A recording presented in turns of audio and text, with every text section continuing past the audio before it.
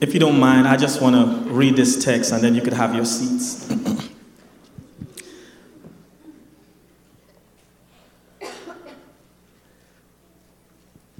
Our scripture reading this morning is taken from the book of John, the Gospel of John, chapter number 20. And this is probably going to be the longest thing that I do this morning, that is read this text. But I'll be reading from verse number 19 and I'll end at verse number 31.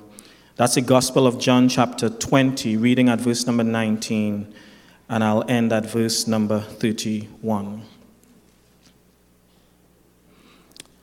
Then the same day at evening, being the first day of the week, when the doors were shut, where the disciples were assembled for fear of the Jews, Jesus came and stood in the midst and said to them, "Peace be with you." When he had said this, he showed them his hands and his side. Then the disciples were glad when they saw the Lord. Repeat that one more time. When he had said this, he showed them his hands and his side. Then the disciples were glad when they saw the Lord. So Jesus said to them again, "Peace be to you. As the Father has sent me, I also send you." And when he had said this, he breathed on them and said to them, "Receive the Holy Spirit. If you forgive the sins of any, they are forgiven them. However, if you retain the sins of any, they are retained." Now, Thomas, called the twin, one of the 12, was not with them when Jesus came. The other disciples therefore said to him, "We have seen the Lord." So he said to them, "Unless I see his hands and the print of his nails, and put my finger into the print of the nails, and put my hand into his side, I will not believe."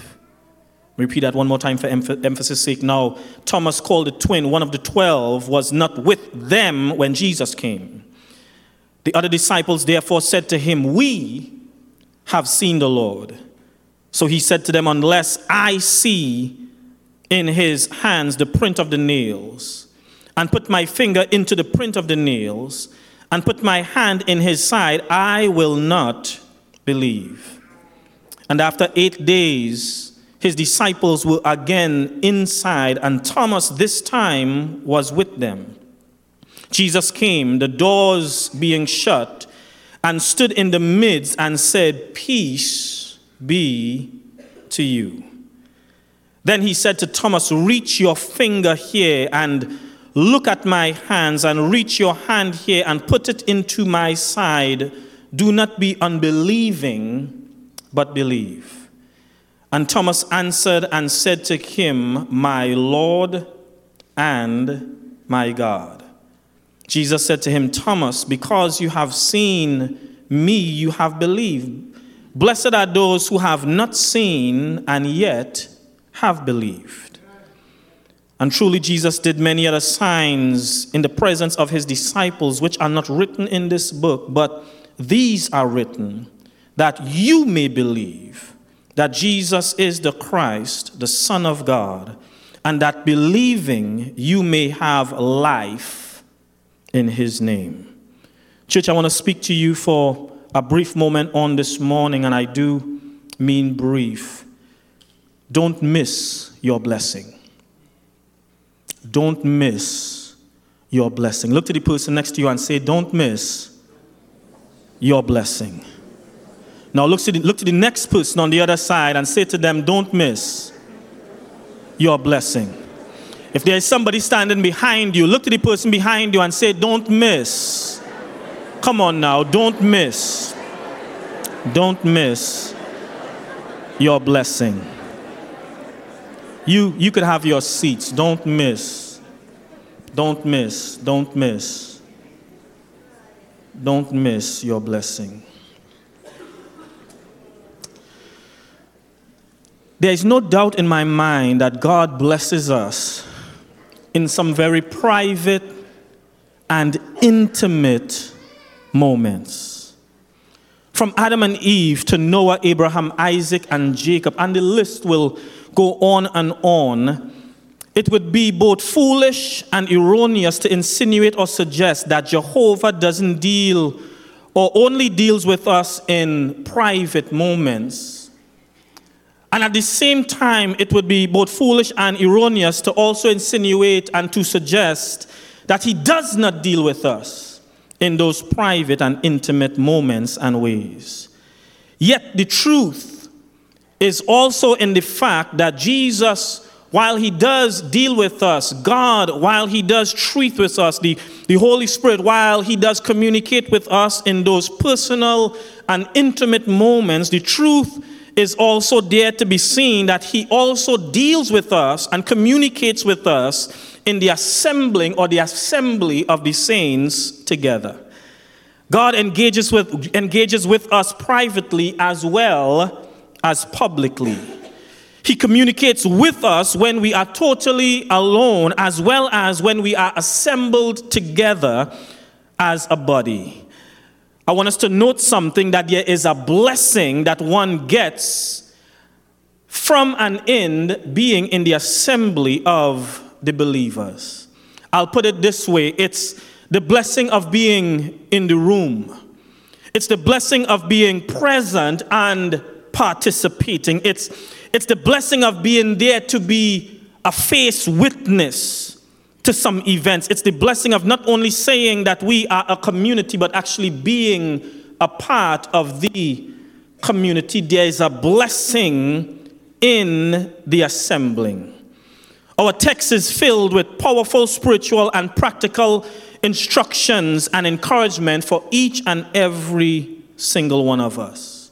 As we think about where we lie and where we sit in our community even on today, many try to keep to themselves when suffering from depression and anxiety and frustration and doubt and hurt and loss, pain, grief, distress. Many try to keep to themselves when they are going through their bouts of fear.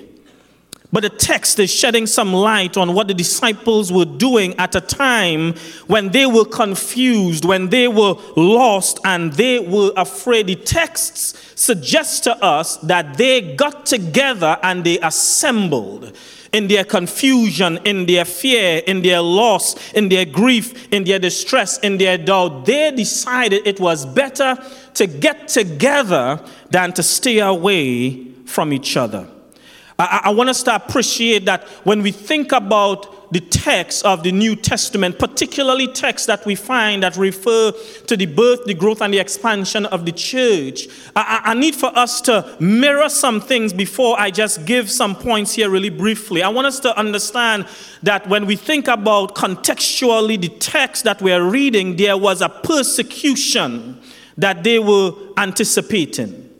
When they got together, number one, I need for us to understand that in this context in John chapter number 20 was the exact same day that Jesus was resurrected from the tomb.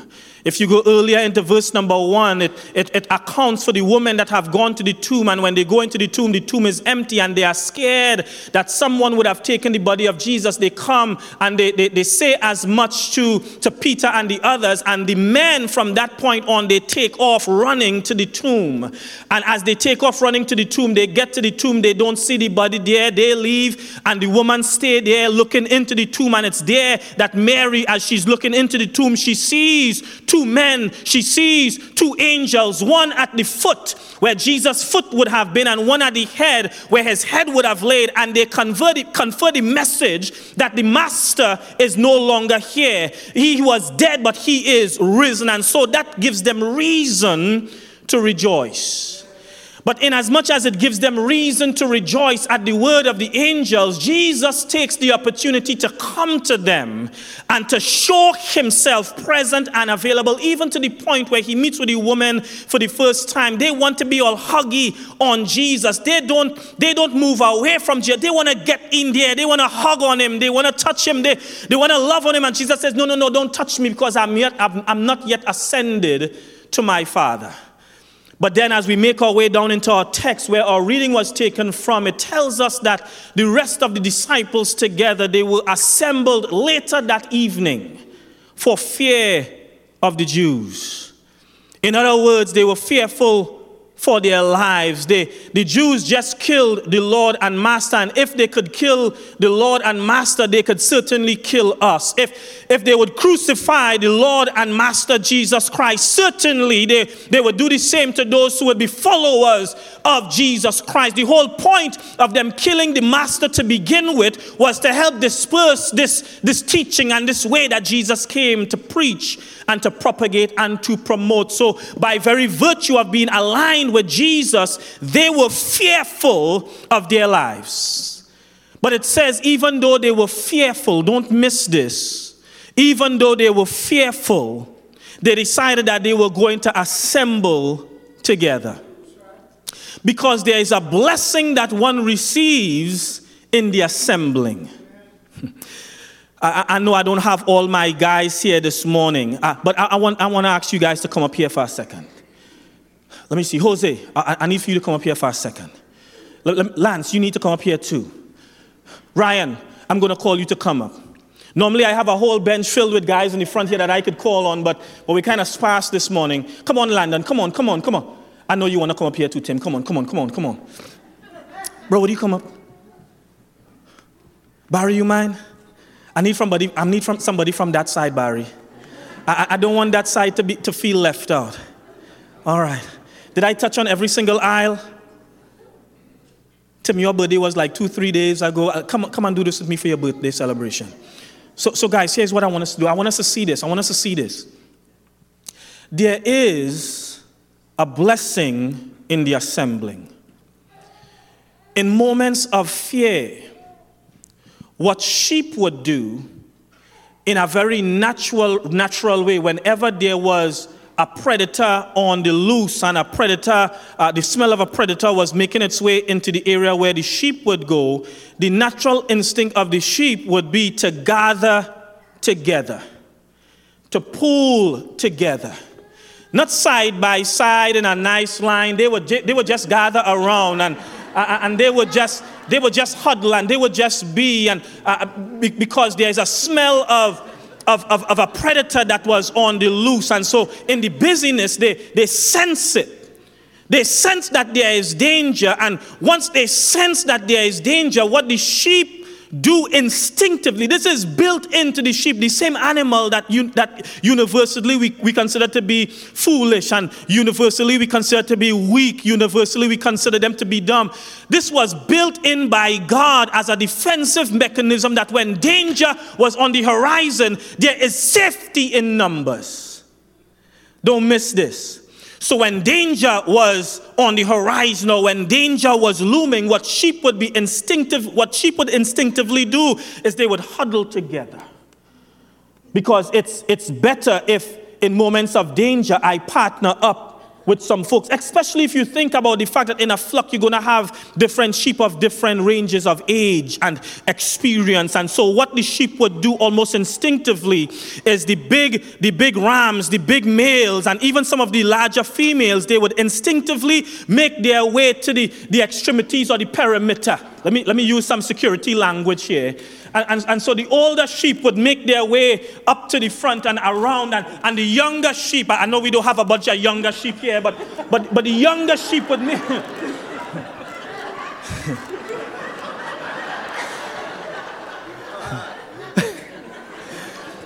The younger sheep would make their way into the middle of the crowd.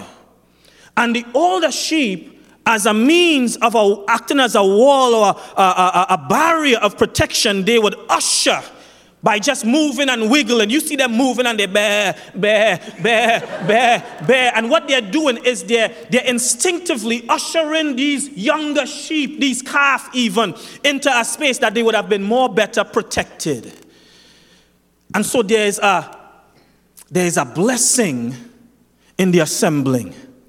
What does the disciples do when they are running scared for their lives after just having lost their Messiah? They decided it would have been better for us to be together. Don't miss this. Because I'm telling you, in Scripture, there is a persecution that takes place. And in the midst of persecution, there is an instinct that is naturally there that says it's better for us when we go through persecution. It's better for us in times of difficulty, trials, and distress. It's better for us when we're going through the storms of life. It's better for us to maintain our relationship with the body because there is a blessing in the assembling. But when I think on a contemporary basis, in our more modern times, I need for us to understand that there is a difference between a persecution and then what we have experienced recently in the pandemic. And what's interesting about persecution versus pandemic is that the persecution of the text that we find in Scripture gives us a model as to how we deal with a pandemic. You guys are not going to help me with this. The pandemic told us that we needed to have social distancing. And by all means, we social distance for as best as we could. But what's the reality of the situation is we're 2 years now removed from the pandemic. And I say it's not that COVID isn't going around, so don't get me wrong with this. But you do realize that some people have not come out of the pandemic yet. You do realize that some people are still crippled in fear because of the pandemic. And we've made all kind of, what was once a good reason has become pretty much a good excuse. I know I wasn't going to get much help with this, but what may have started as a good reason not to assemble has now pretty much become a good excuse not to assemble. But there is a blessing in the assembling. That even though we did the online thing and we continue to do the online thing, God blessed us through the pandemic, through technology, to be able to assemble as best as we could. But do you realize the rest of the world has come out of a pandemic but people in the church? The rest of the world is going to work. The rest of the world is going to Walmart. The rest of the world is going to the bank. The rest of the world is going to the mall. The rest of the world is going to concerts. The rest of the world is going on living, but apparently there's still a pandemic that is taking place in the church. How is it the thing that would have been a good reason has become a good excuse for the people of God? So what you started happening was individuals, as we began to panic and as we began to live in fear, we no longer saw the beauty and the blessing of the assembling.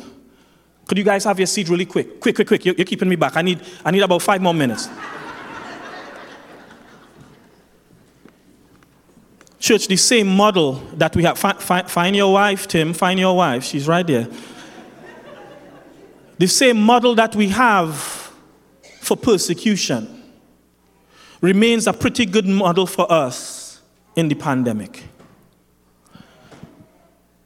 By the time we get to Hebrews chapter numbers 1 and following, the Hebrew writer is writing to a group of individuals who have been persecuted hard. Persecuted so hard because of their faith and their belief that some of them had decided that they were going back into their Judaic way of practice and religion.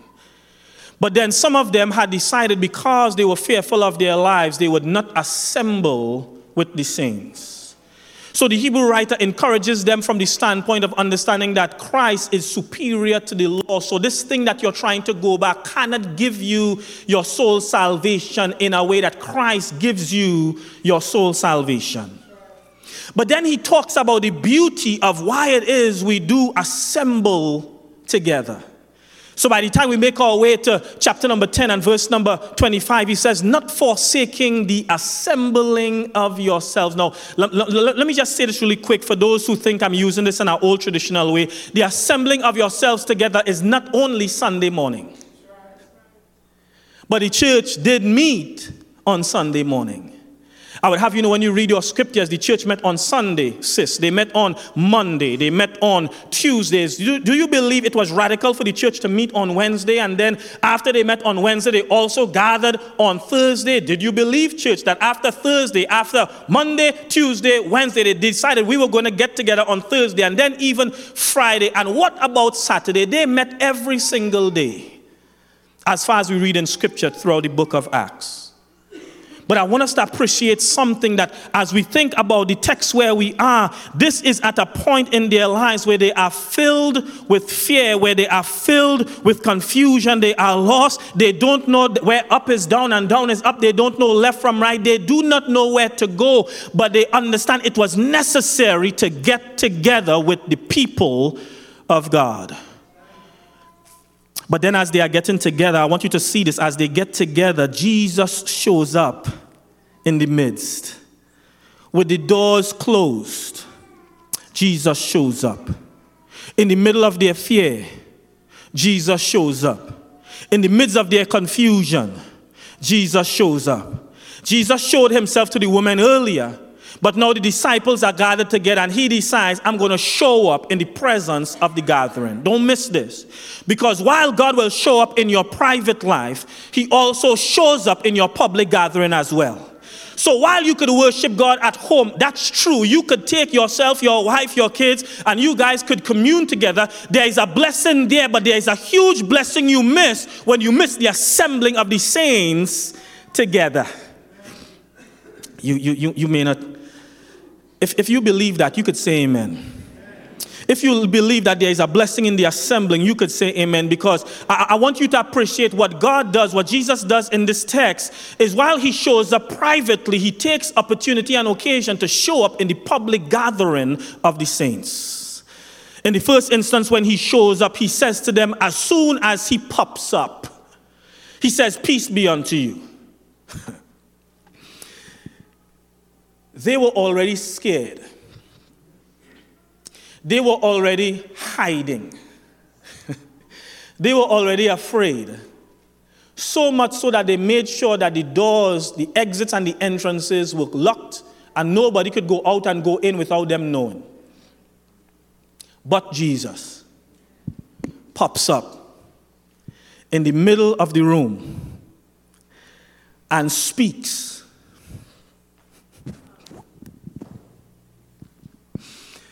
Every now and then when the lights go out, our room gets super dark. And sometimes if Sherry-Ann makes the mistake, we normally leave a light on in the closet area, and that kind of gives a little bit of illumination. But sometimes if she makes the mistake of not making sure the light in the closet is on and she takes off all the rest of the lights, and there is no lights outside, it is pitch black. And I do this thing, I know she probably wants to kill me sometimes, but I do this thing when it goes that dark, I just say something like, I'm going to bite your toe.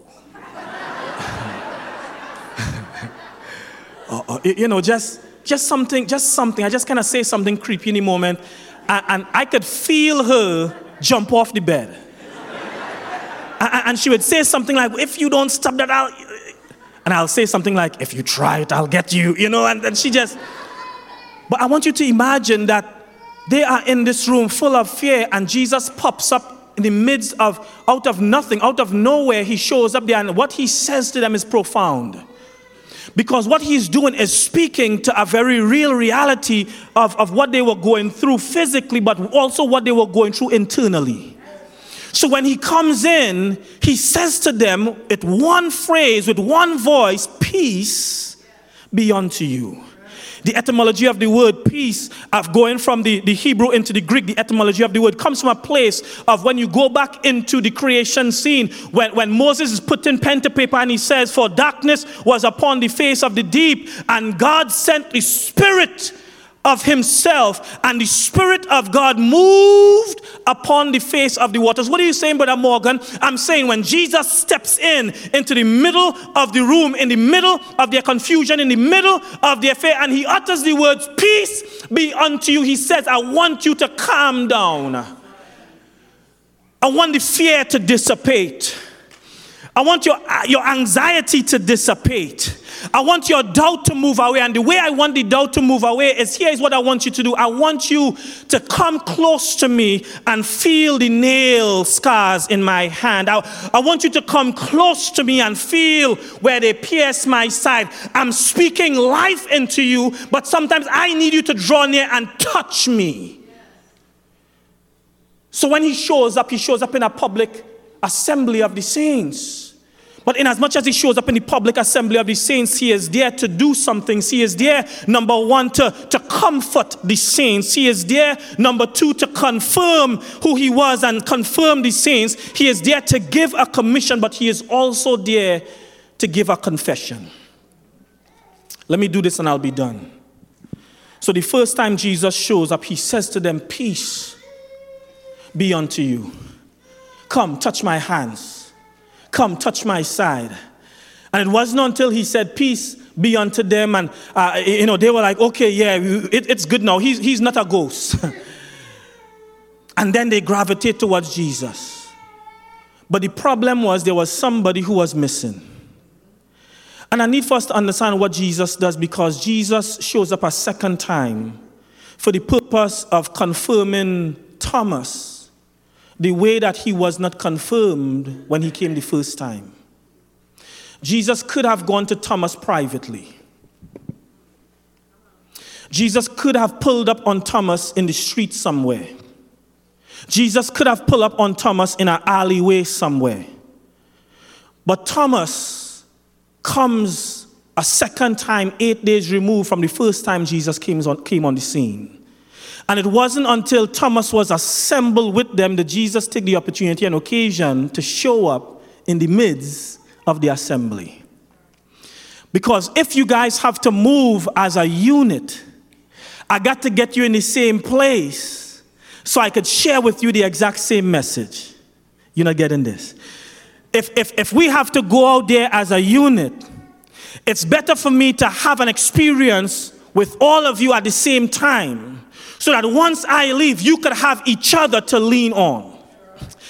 If it were easy for you to gather when you had fear, it should be that much more better for you to gather when everybody is full of faith. If I want you to shake the world, I want you to do it when there's nobody there with you, but I want you to be of the same mind and of the same judgment. So I'm going to bring you all together so I could speak. Church, I want to share this with you. Every single time Jesus shows up in the middle of a crowd, it's a moment of change for the assembly. Every time Jesus shows up in the midst of an assembly, it's a moment of transformation and growth for every single person that's present there at this particular point in time. If you're not a child of God, this is a moment where Jesus is speaking to you and he is saying, come. If you're a child of God, this is a moment where Jesus is also speaking to you and say, you need to be strengthened. If you're walking straight, up and down in your faith and you're not steady in your faith, this is a moment where Jesus is saying to you, no, I need for you to be serious. If you're doubting in your faith, Jesus is saying to you in the middle of the assembly, no. I need for you to be confirmed in who I am and who you are. So when we come together in the assembly, there is something that God is doing in the assembly for each and every single one of us. If ever you leave the assembly the same that you came in, maybe, just maybe, you didn't have the encounter that you were supposed to. So the second time Jesus shows up, it tells us that Thomas is there. But you recognize before Thomas assembles with the saints, the disciples say to him, we have seen the Lord. In other words, there is a blessing that you receive in the assembly because when Jesus shows up, your faith has been confirmed. When Jesus shows up in the assembly, your doubt has been dispelled. When Jesus shows up in the assembly, your fear has diminished and your faith is the thing that reigns. And so the rest of the disciples were standing flat-footed firm in the fact that Jesus had in fact risen from the dead, that he had in fact done what he said he was going to do. And they are confident, but Thomas was not there.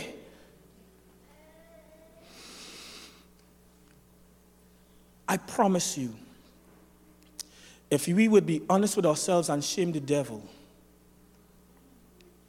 a husband that does not spend time with his wife and family soon strays from said wife and family. I promise you, siblings that don't spend time together grow apart from each other. I promise you, a community that is divided and does not come together, the divide will continue to grow and grow. And you could have how many conversations of unity you want if we're not spending time together to understand each other's shared experiences, then we'll not truly come to a place of understanding.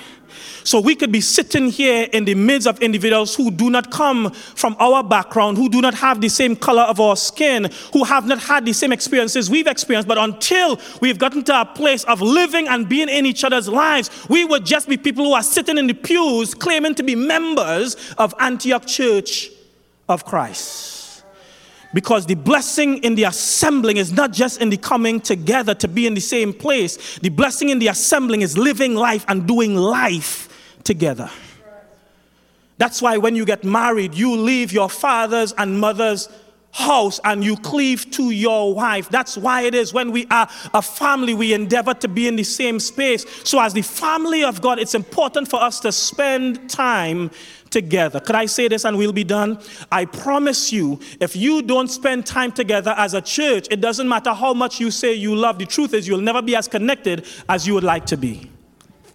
I promise you, if we're not spending time together, gaining understanding of each other and loving on each other and learning from each other and all that kind of stuff, we will always be separate but apart. So Jesus says there is a blessing in the assembling. Look to the person next to you and say, don't miss. Don't miss. Don't miss your blessing. The disciples were blessed the first time when Jesus showed himself alive.